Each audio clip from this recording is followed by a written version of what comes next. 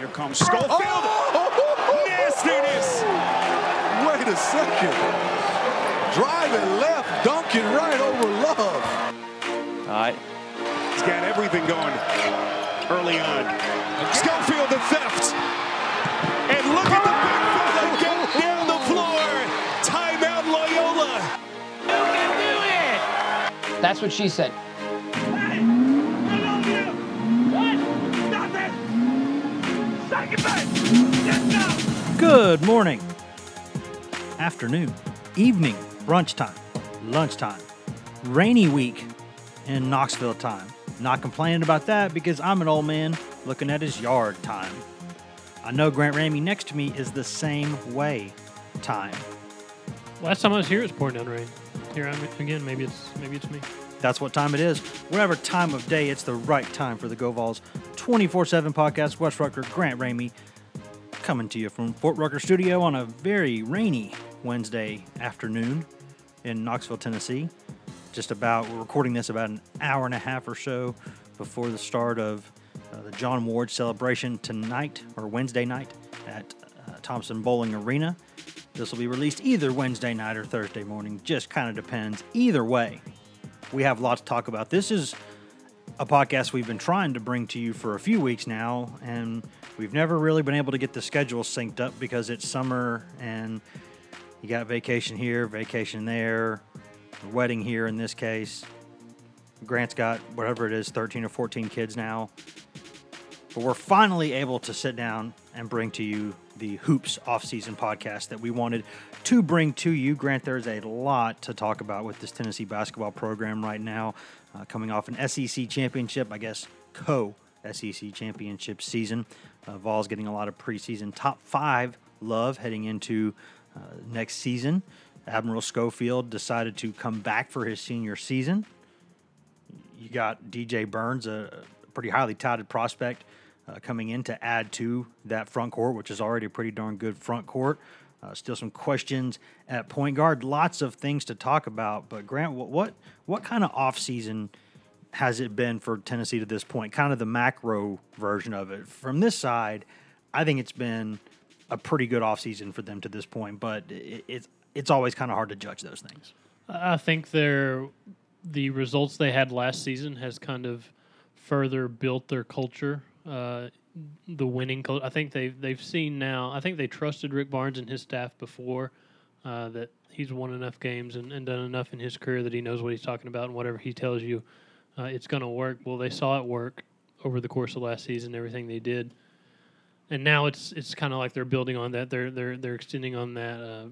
Admiral Schofield made a comment a couple weeks ago that sometimes you want to work out and it's hard to get a rim in Pratt Pavilion because there's so many guys in there already working out and doing their own stuff on their own. So I think that's kind of growing as time goes on. It just keeps getting better for that program, and they don't really lose much. They add a guy in DJ Burns that can add to that culture. It seems like the program's in a really good place and keeps heading in an even better place. So clearly what Admiral Schofield's trying to do is get a bug in Philip Fulmer's ear about a Pratt Pavilion extension. That's the thing. They got a lot of Expansion. rims. They got a lot of rims. That's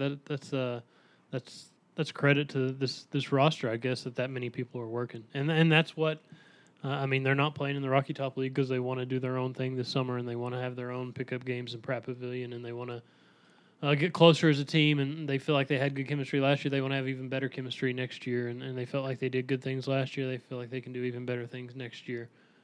So it's going to be a busy summer for them. And now they're not talking about necessarily the amount of time you put in the gym. It's what you're doing during that time in the gym. How efficient can you be? How much can you perfect certain things in your game? It's not just about clocking in and clocking out. It's about what you're doing while you're there. Yeah, I just did a diagram here on this piece of paper, this yellow legal pad here.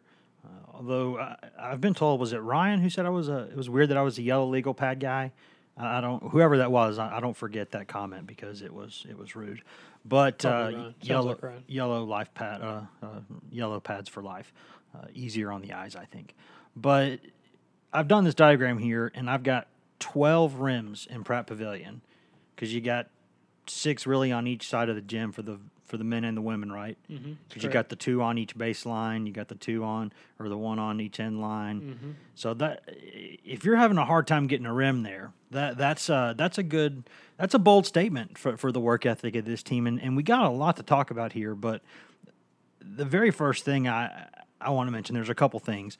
First, you mentioned that chemistry, and that was very clearly something that Rick Barnes said even in, before the dust had settled on the final game of the season, when he talked about next season and moving forward. And, it's hard to get the kind of chemistry that team had last season, because you think from 30,000 feet up, you just look down and you say, okay, well, they've got the same guys, right? Same guys equals same chemistry. That's not always the case. What happens is you can have the most unselfish team in the world, and you got guys who accept their roles, and Tennessee would not have been able to do what it did last season, in my opinion, if certain guys hadn't accepted their roles, and it wasn't a star role. They kind of accepted a supporting role. Those guys now are one season closer toward the end of their eligibility. For some guys, it's their senior season. For some, it's their junior season. And those guys, you start to see the opportunities ahead of you, whether it's, in their case, everyone's dream is to play in the NBA or overseas or get into the kind of developmental league and then go up from there. You've seen some guys like C.J. Watson and others do that throughout the years. But regardless, these guys want to play professional ball. They want scouts to see them.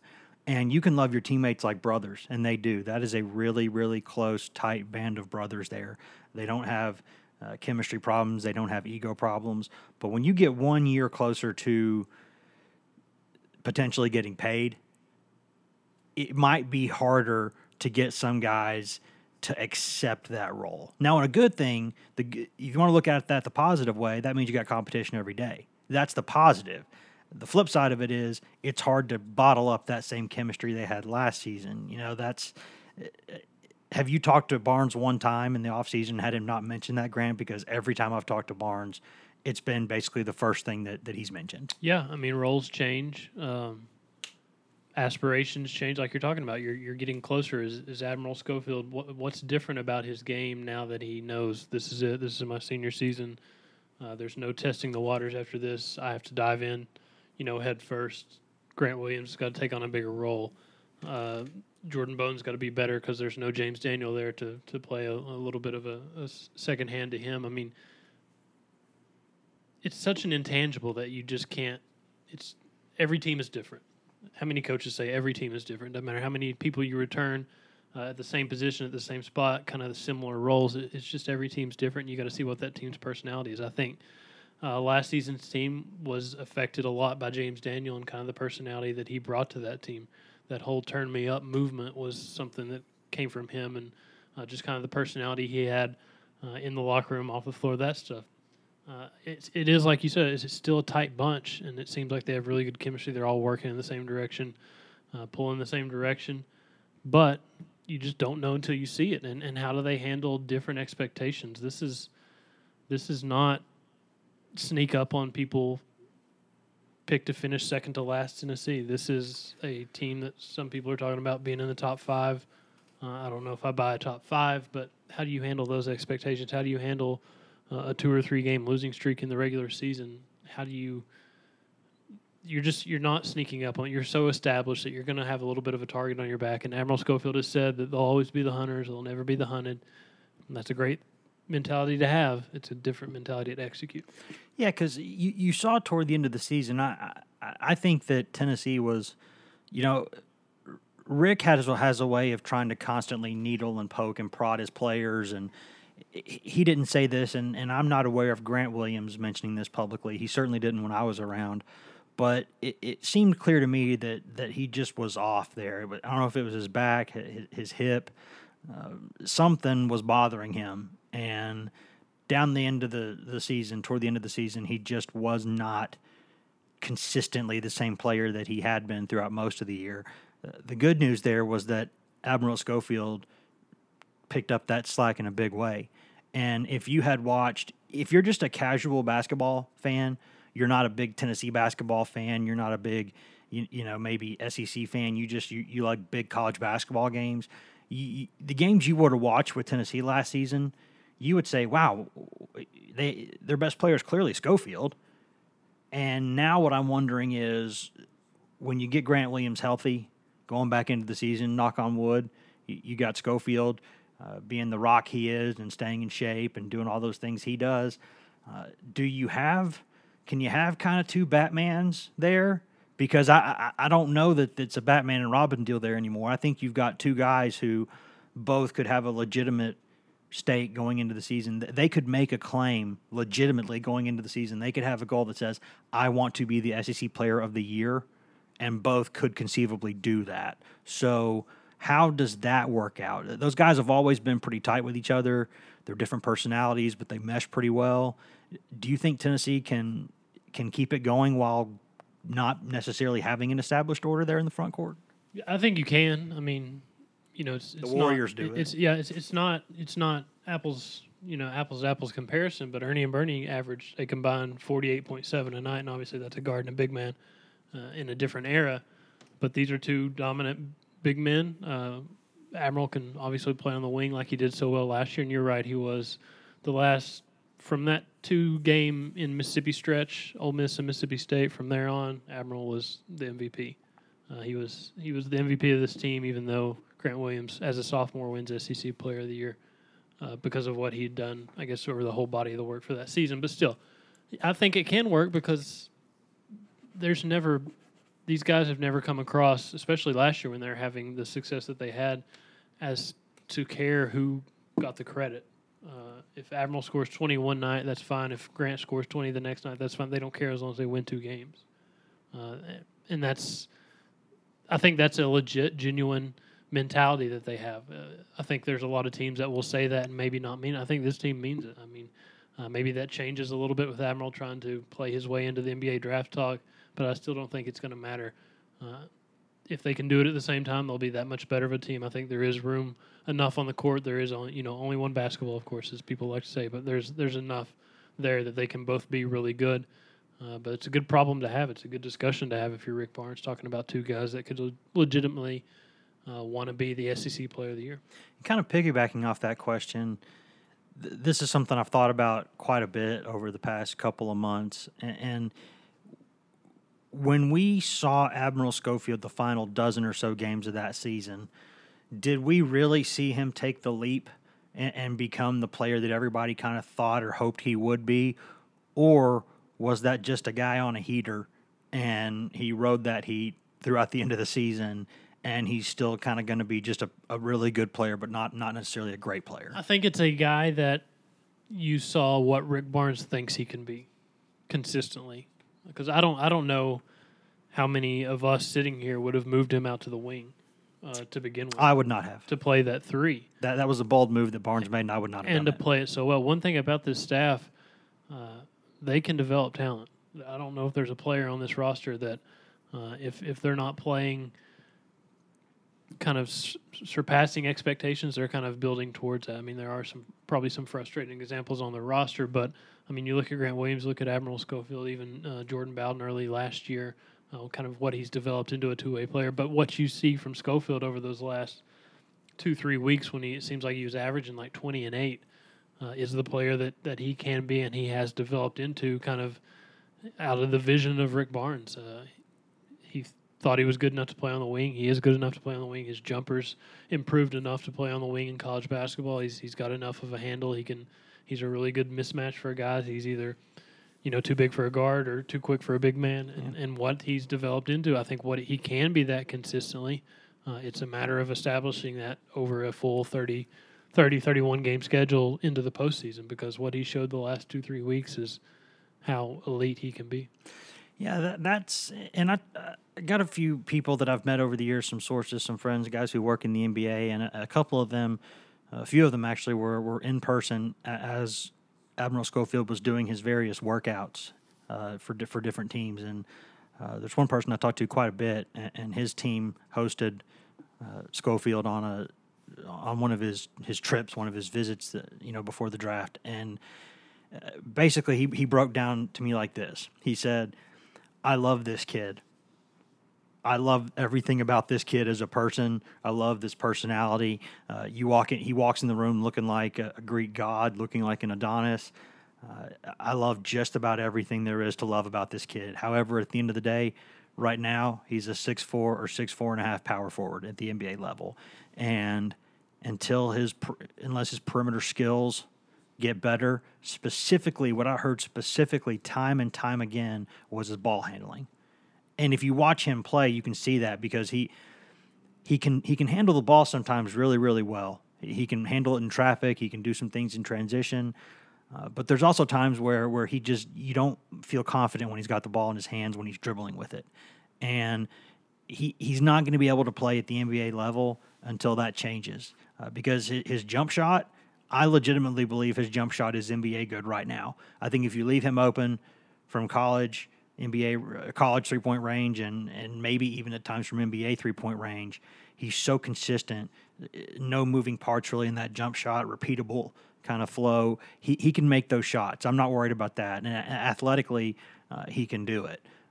But there were concerns about his ball handling, and there were concerns about perhaps him trying to defend at the NBA level, guarding an NBA wing. So those are things that he has to work on. But I'll say this much. Here's what I'll say for Schofield, and this is what I've told anyone who's asked me.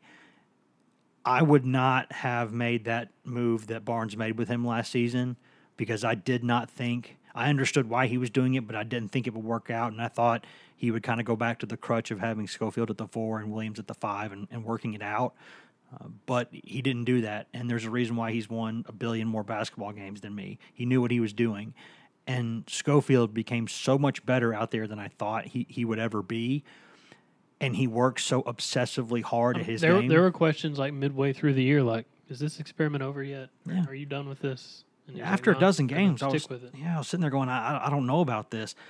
But if you look at what he was able to do from his sophomore year to his junior season, and if he can stay on that path, if he's not maxed out yet, if he can keep improving, and if he has the ability to do it, he will do it. He will reach 100% of whatever is capable because if he's healthy, because he just is that obsessive with his work ethic.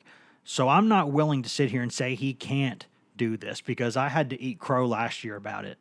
And I think with another full offseason to work with this and knowing that Tennessee might need some help handling the ball and the fact that he's going to be a senior, I think he might be able to step up in that way. I don't know if he'll get NBA good there, but is there anything about this kid that suggests he won't be better next season? No, and that's the thing. When you look at his NBA prospects, it feels like he's just got to be that much better in kind of every facet of the game. Mm-hmm. A little bit better of a rebounder, a little bit better of a ball handler, like you were talking about. Keep improving the jump shot, become a better passer, get other people open on the floor when you either if you do or don't have the ball. You got to do just a little bit of everything really, really well. Look at the NBA game. It's going away from basically positions. Everybody can run the floor. Everybody can shoot. Everybody can score in transition. You got to be able to do a little bit of everything. I think Barnes... Seems like everybody spreads the floor and wants to look for the one-on-one matchup. I think Barnes moved him to the wing because he thought that's where he could excel the most, and that's where this game is going, where his game is going, where if he's going to get to the next level and play at the highest level in the NBA, that's what he's got to do. He's too much of a tweener to just spend time in the post. He's not dominant enough as a post big man to spend his time down there in the NBA. And I think what he has to do now is the same thing he had to do last offseason. He's got to get a little bit better at his jump shot. He's got to get a little bit better at three, a little bit better ball handler, a little bit better defender, rebounder, better conditioning. I got to be in elite shape, all that stuff. I think if he takes those steps, then I don't know if he ever gets drafted. I think he'll get signed by a team and kind of go from there. But one thing about him, like you were talking about to begin with, he looks the part. He talks the part. He's got a really good head on his shoulders. He's got a really good mentality. His brother was a NFL player. He comes from a military family. He's got a lot of things going for him that if he can just get that chance, if he can keep kind of building towards what he's building toward now, he's got a bright future. And I think the trust level he and Rick Barnes have developed with each other helps a lot too, because there's a couple guys in the program who, don't get me wrong here, Rick Barnes is going to do what Rick Barnes wants to do. Mm-hmm. However, there are a couple guys on that team that he will listen to, and I've seen it during games. I've seen these guys go to him and convince him to do things, and that's Admiral Schofield and that's Lamonte Turner, because those two guys never leave the gym, and Barnes trusts the work they put into it. And if they say, "Hey, coach, can we try this?" then he'll let them probably try it most of the time. So the trust level they have in each other, I think, only helps him grow as a player, because your coach, Rick Barnes is going to put in, he's going to give you how much you put in. Right. He's going to mirror whatever You're going to match your investment. Yeah, for sure. There you go. That's a much better way to put it. Thank you.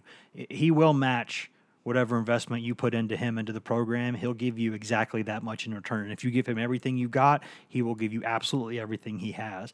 And I like that he and Schofield have that. And now my question is... Well, and it really, it's crazy to think about. Hold that for a second. No. In Maui, he was suspended for a violation of team rules. Yep. Which I don't know what it was, but it's always been my speculation that Barnes told him one thing and Admiral talked back, and that was that. Mouth off. Yeah, because that was Rick Barnes hickory mad after that incident in Maui, because I asked him what happened, Rick's, that's between me and the players or whatever, and I said, how long is he suspended? And Rick said, till I say so.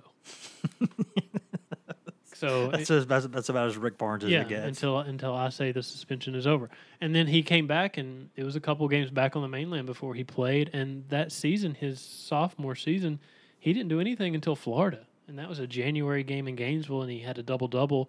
And after that game, he kind of said, I just kind of do what Barnes tells me. I focus on these parts of my game. I don't try to do too much on offense. I just want to play defense and rebound, and everything else happens. It feels like that moment in Maui that broke Schofield, and that got Barnes' point across that, I'm the coach, you're the player, that's it. And you could say the same exact thing about Lamonte Turner for his first 2.5 seasons in Knoxville, where Rick Barnes basically saying, I'm going to run you into the ground, and you're either going to leave or you're going to come back from it and you're going to be better. One of those two things is going to happen, because I am going to break you. Yeah. And he eventually broke Turner, and now he's kind of started building him back up, and he's got that same sort of tough mentality, but he'll listen to his coaches and do what they tell him to do now on the court. And what I'm wondering now is, does that happen with Grant Williams? Because the only concern, you might have heard more than me, if there's one guy in the media who's around the program more than me, and it's you. And I've heard Grant say this several times. I've heard Rick, I've heard assistant coaches, I've heard teammates say this. The only concern with Grant, other than he could maybe be in a little better shape, that's you could say that about just about everybody. The one thing is, Grant is incredibly smart, and he knows almost everything, but he doesn't know everything, and he thinks he does know everything, and that is the only concern with him being able to reach his full potential. Because with Garrett Miedenwald in that strength program, they can get him where he needs to be in that way. I have no doubts about that. They can get him, even if he's not an obsessive worker like the others, he's a good hard worker. He'll get it done. He's a good kid. To quote Bobby Bowden, they're good kids. But if he can get broken, can you break a guy who was just named Conference Player of the Year? That's the only thing I have, is that Barnes has tried to go through those moments with Williams, and he loves the kid. Everybody does. But there's that one little bit that's missing, and that's completely listening to every single thing the coach says. And can Grant Williams develop that, and what's his upside if he does?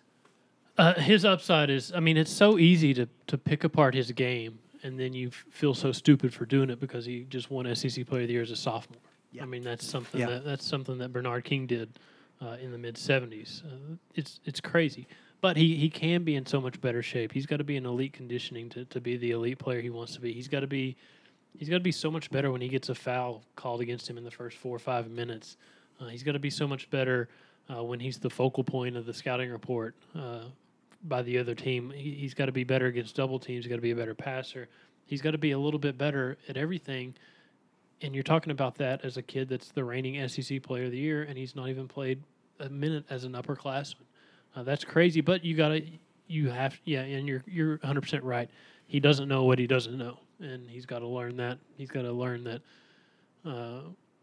this coaching staff knows how to develop talent. Obviously, if you look at the guys around him, and that's not to make Grant out to be a bad kid or a bad person. No, God, no. It's just a little bit of a character flaw they're trying to get past. Is he knows what he knows, and if you watch a practice, Rick Barnes is going to call him out on that and tell him he doesn't know everything and all that stuff, and the way Rick likes to push buttons and try to pull strings. But yeah, there's so much that he can improve on between sitting here this summer and next summer when he can be testing the NBA draft waters and stuff can be getting real, that he can, the sky could be the limit for this kid. This kid could be PJ Tucker 2.0 in the NBA because that's why Rick Barnes recruited and signed him. Because and he can shoot. He can shoot because too. he reminded him so much of PJ Tucker. So he's got to keep developing his range before he plays at the next level and get a more of a consistent, confident jump shot from more than just mid-range. But there's so much better that he can do and so much of a higher ceiling that he can have, even though he's already done as much as he's done. Yeah, the gist I've gotten with Williams and the three-point shot is that Williams has 100% confidence in Williams' three-point shot, and Barnes does not have 100% confidence in Williams' three-point shot. And Grant would take them all day if you let him. Because, hey, if your other choice is to go bang in the paint or you can just stand out there and shoot a shot, human nature, you're going to take the shot while you've got it. But it's like Rick will say, they're giving it to you for a reason. Grant, they're giving it to you for a reason.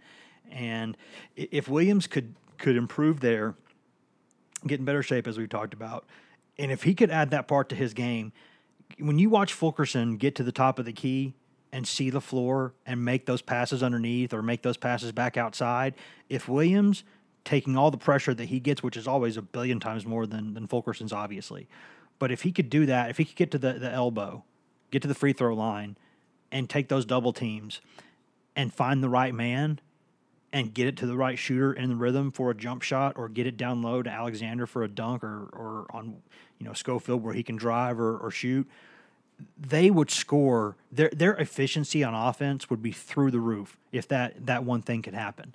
And that's the thing. That's what makes me so curious about this, is because you see a track record with Barnes guys. Let's throw Kevin Durant into his own category because he's Kevin Durant.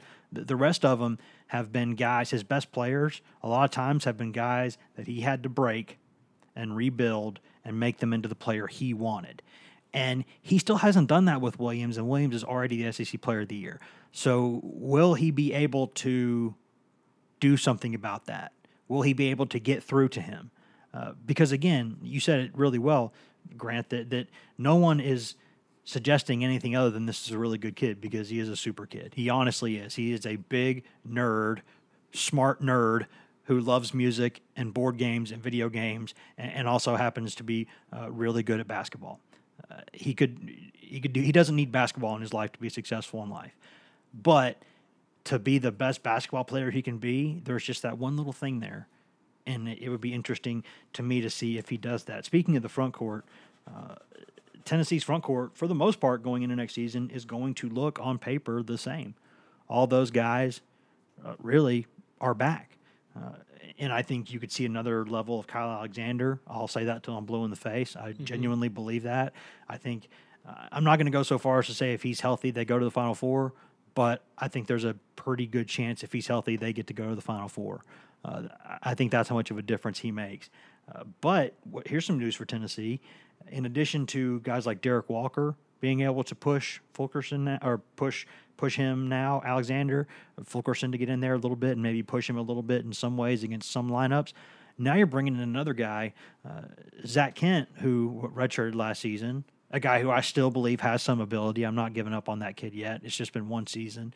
It's hard to find 6'11" guys who can shoot the way he can. He's got some skill, just needs to get in better shape, tougher, and play defense.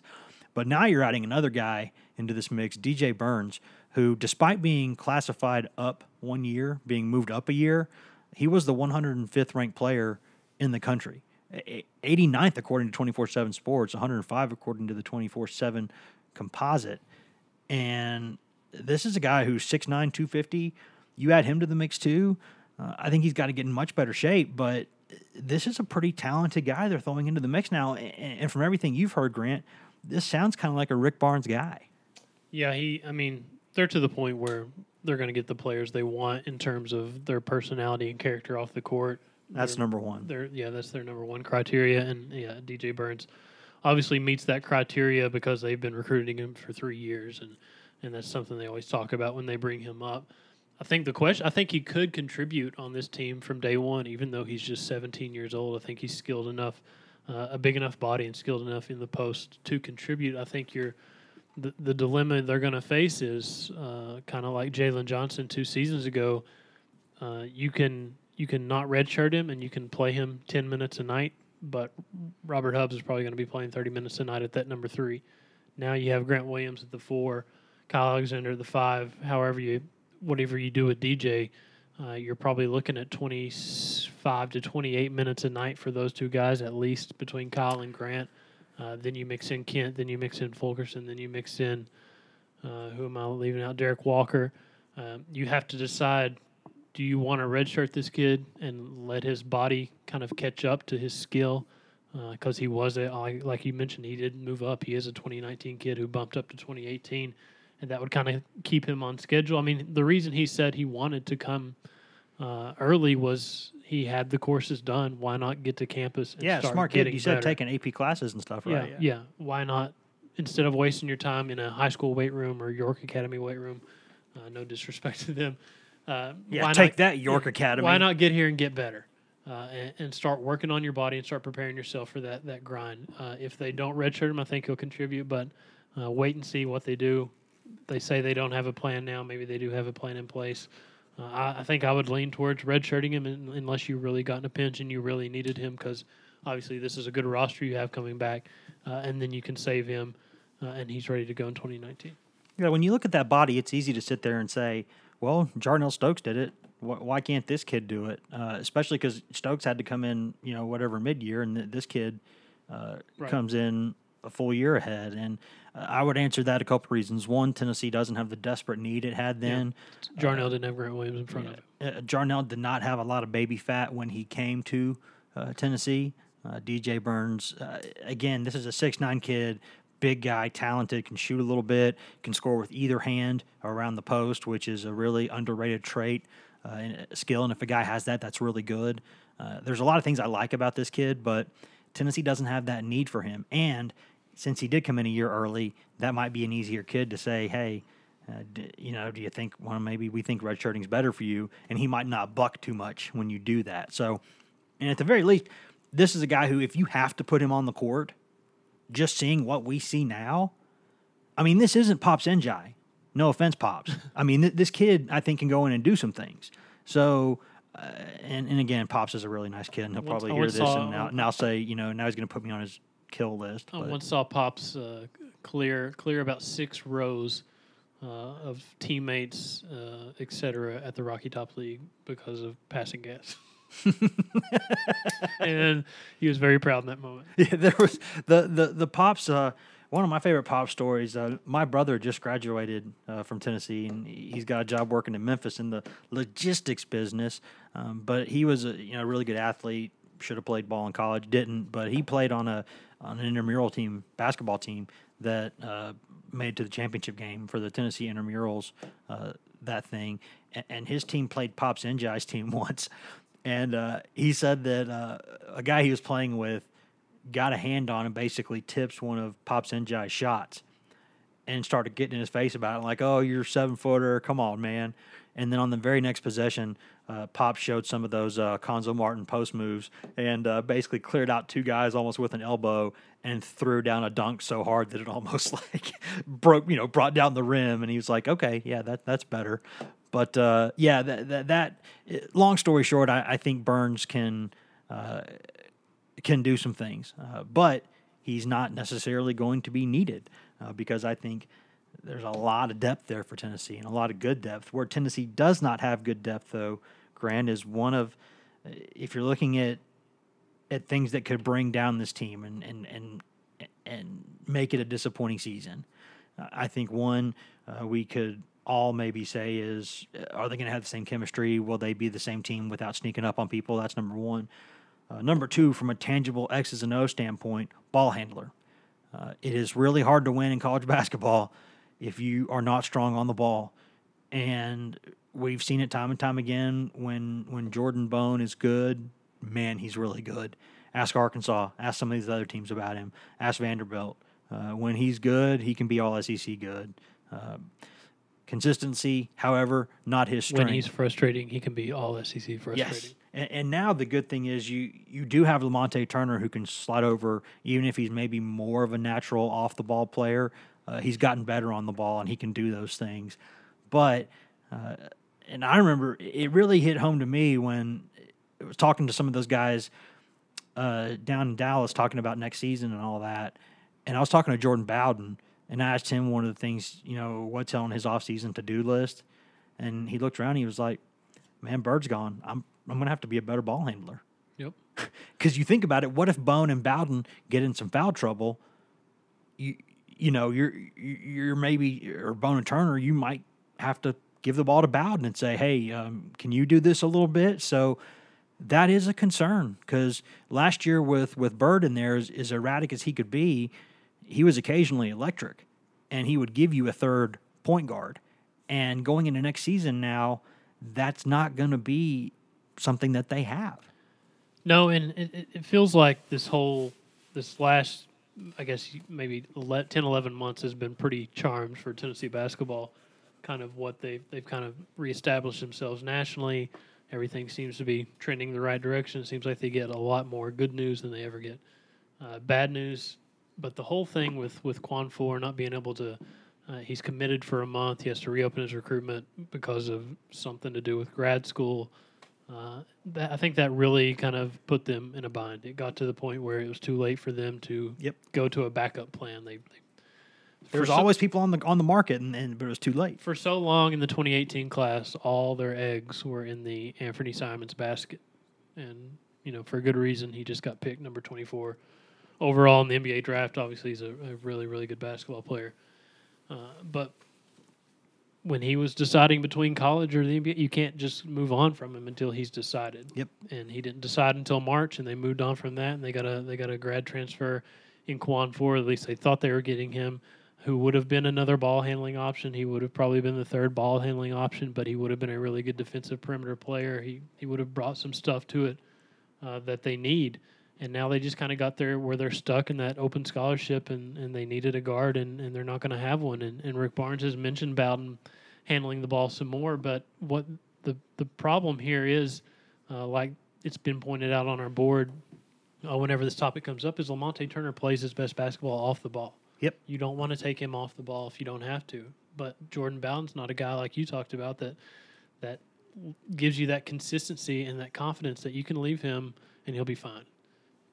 He's gonna have to take a big step. It's a big offseason for him. For a lot of guys, it's a really big offseason for Jordan Bone, because he's got to be the gas pedal. This team's going to go as their point guards go, as their ball handlers go, because that's Rick Barnes's number one thing is good point guard play, good consistent point guard play, and everything they did last year was despite inconsistencies at point guard. You didn't know what you're getting from Bone night in, night out. You didn't know what you're getting from Daniel night in, night out. You just didn't know. So if they can figure out some consistencies there, it's fine. If they don't, it's going to be a pretty big blunder to not fill that scholarship and not find somebody else that can handle the ball. And I know I say this a lot, but I've heard a couple of the best coaches that I've covered have told me, in short, basically, why would I waste my time yelling at the guys who can't be good? I yell at the guys who can be good. If you suck, I'm not going to yell at you because you're doing the best you can probably and you're just not very good. If you're good, you're worth it. And that's what I go back to time and time again, because people have said that I'm really hard on Jordan Bone, and I know sometimes that I do mention it a lot. I am kind of hard on the kid. I'm only that way for the same reason that his coaches are that way with him, because they know how good he can be.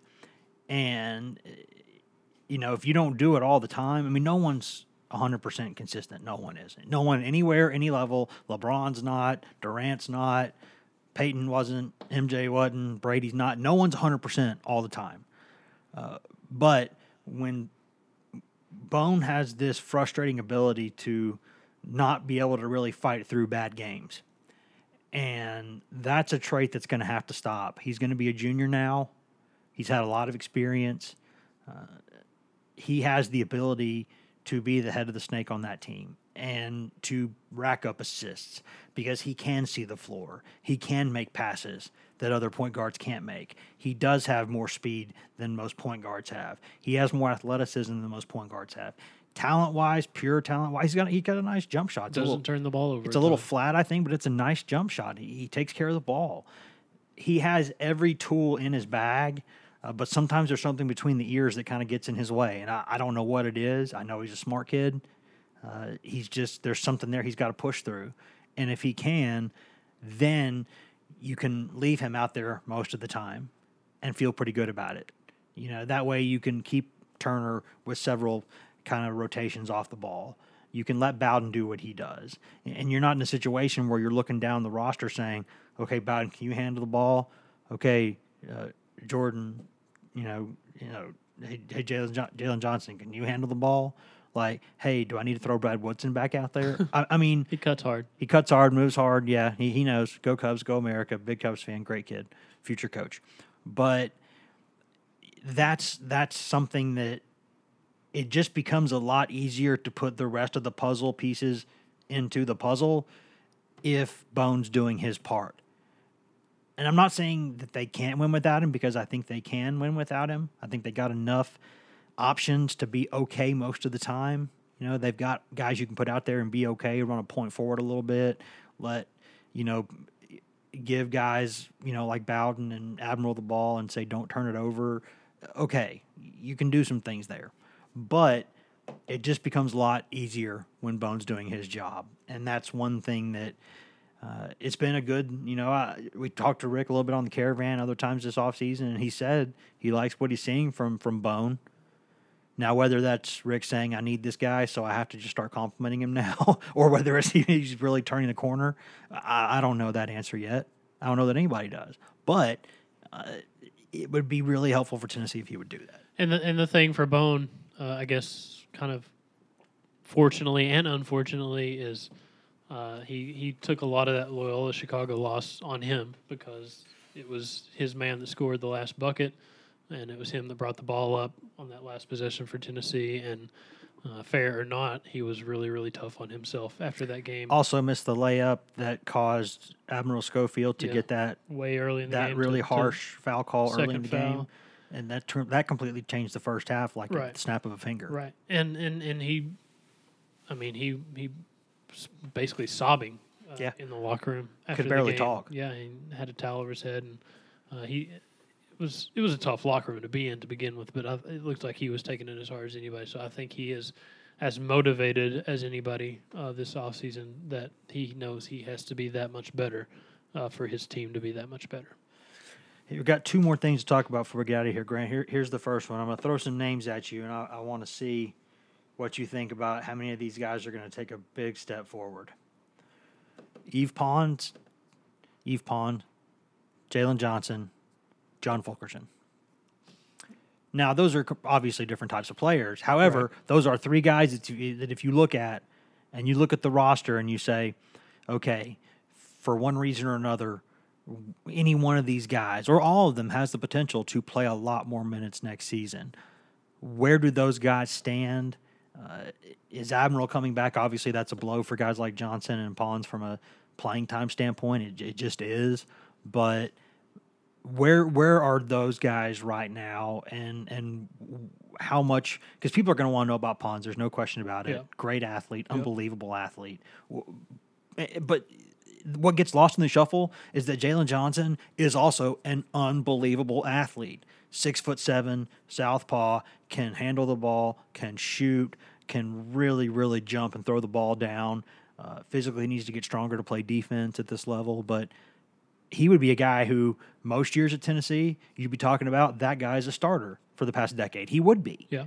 And right now, he's having a hard time getting minutes. So, and then Fulkerson, we all know what he did as a freshman.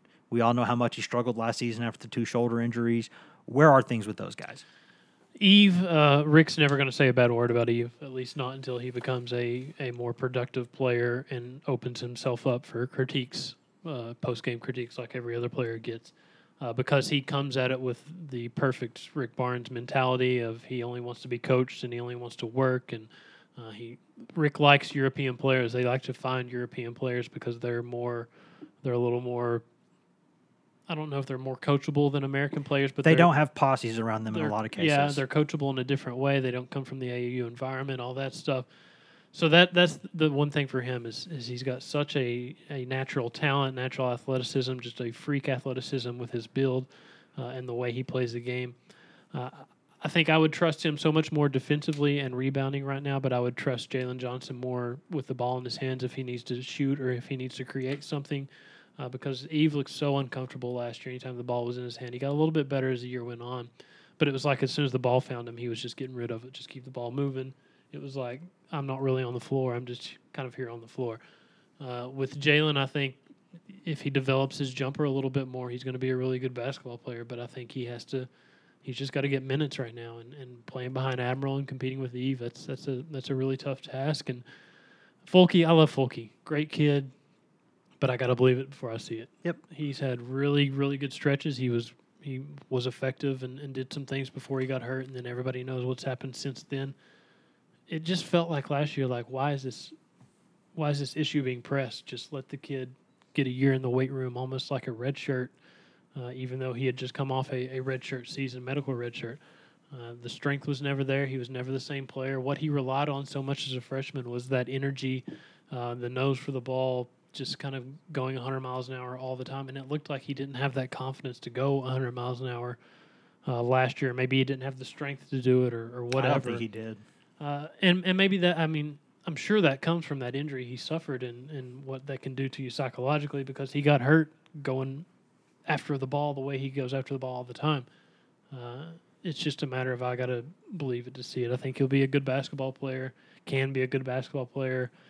I think he can be good at this level. It's just how does he treat this offseason? How is a year in the weight room for him? Some actual time in the weight room, some actual time with both of his arms out of a sling.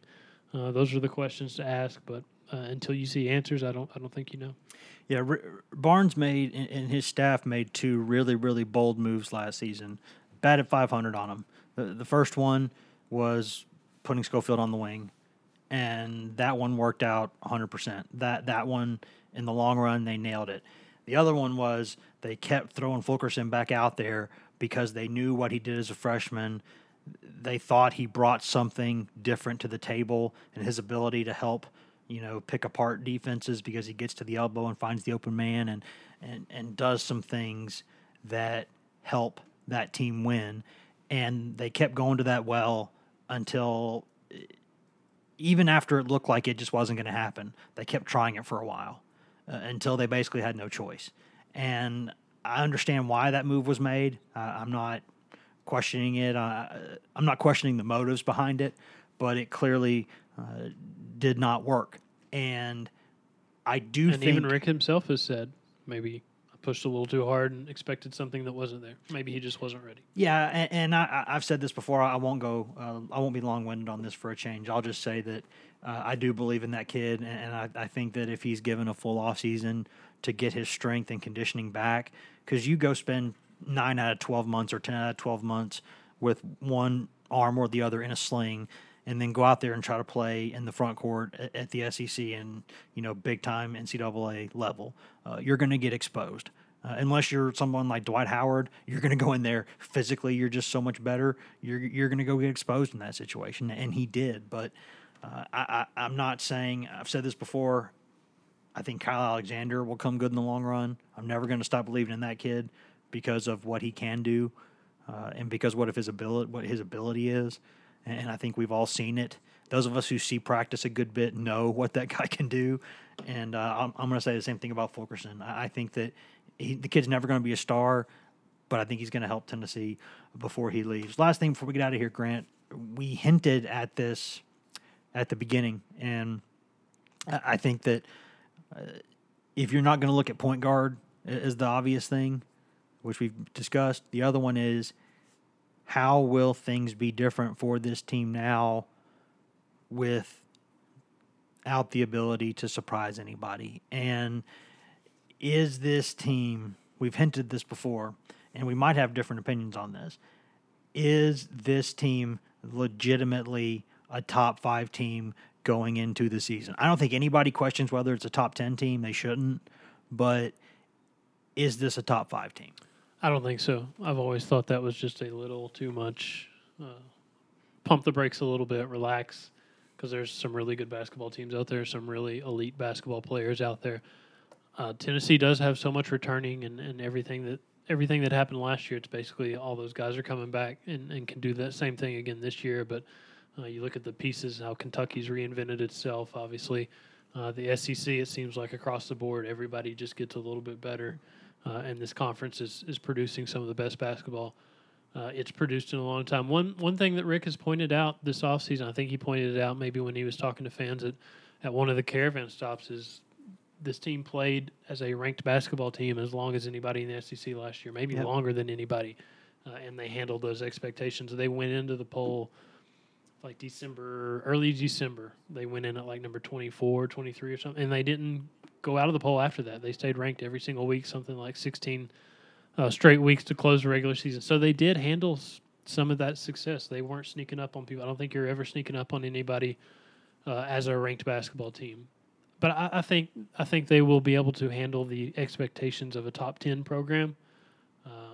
The question is, do they finish? I don't think you have to win the league again. I don't think that's a big deal. You want to win championships and you want to hang banners and all that stuff.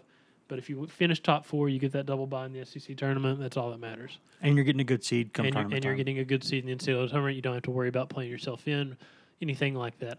I think where kind of the rubber meets the road for this team is when they do get towards the second half of the conference season and when they really need to be playing their best basketball at the right time going into March. Can they do it? And can they have a better showing than they had against Loyola? They're a better team than Loyola.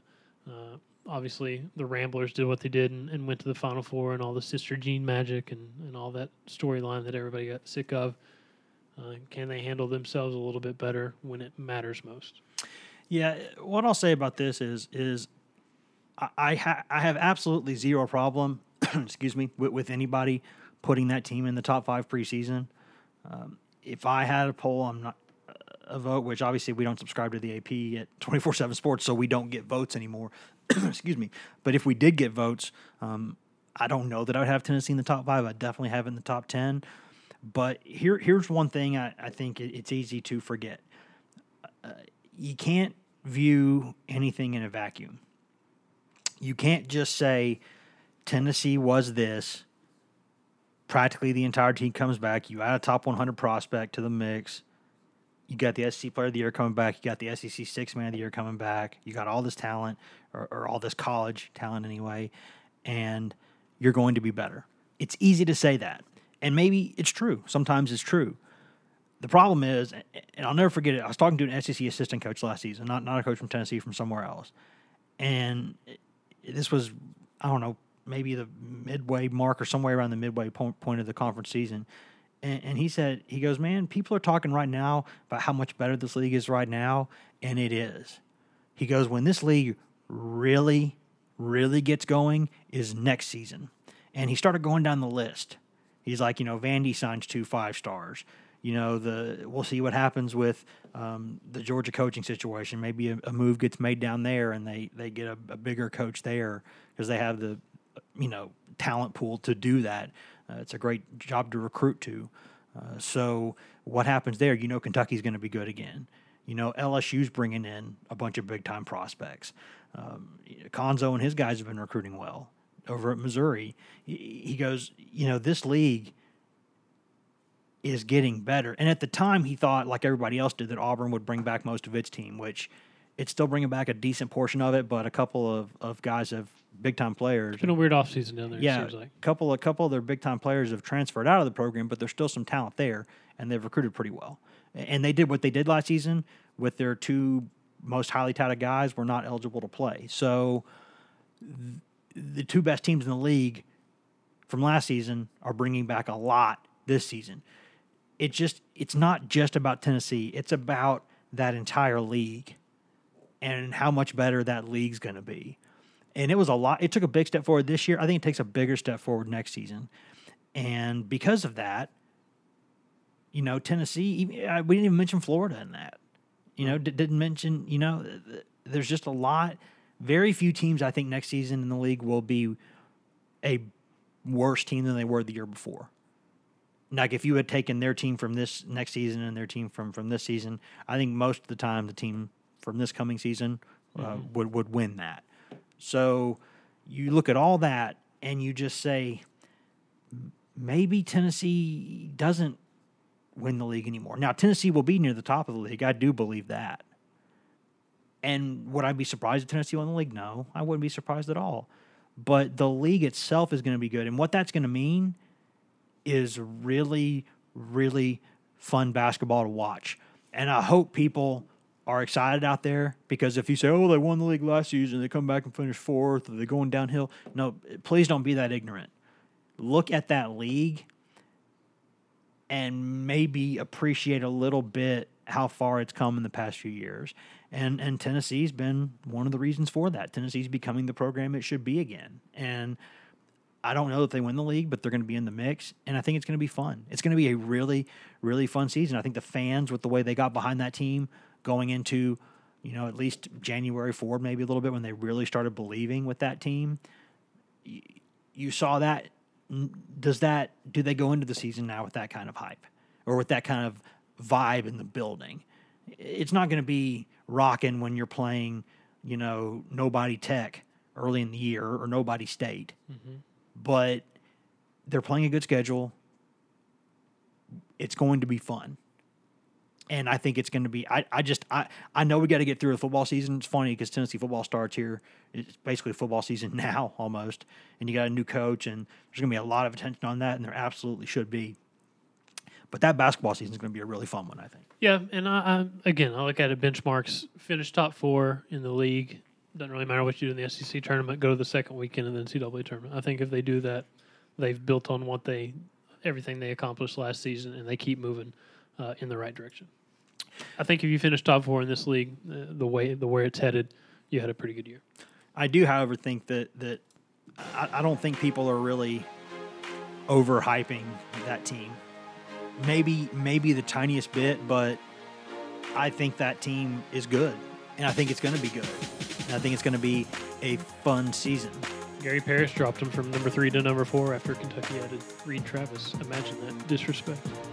Just so they're barely even on Mount Rushmore now. Yeah, slap in the face. They're almost having to go down to the President's Monument. They're not even on Rushmore anymore. Maybe we'll bring on Gary onto the podcast. Done his show a few times. I know Gary for years. Come on to discuss. We're gonna have to bring him on here and say, Gary, the disrespect for Tennessee basketball. WTH, Gary. What's going on? Thanks for tuning in, guys. I think Patrick Brown and I will be back later in the week with a football podcast. We should get that done, but regardless, we'll be back soon. You know that. It's back from the honeymoon, back from the wedding, and it's work time. Time to get to work. Any final thoughts, Grant? Late September, first day of basketball practice. Maybe the 25th or the 29th, so count down accordingly.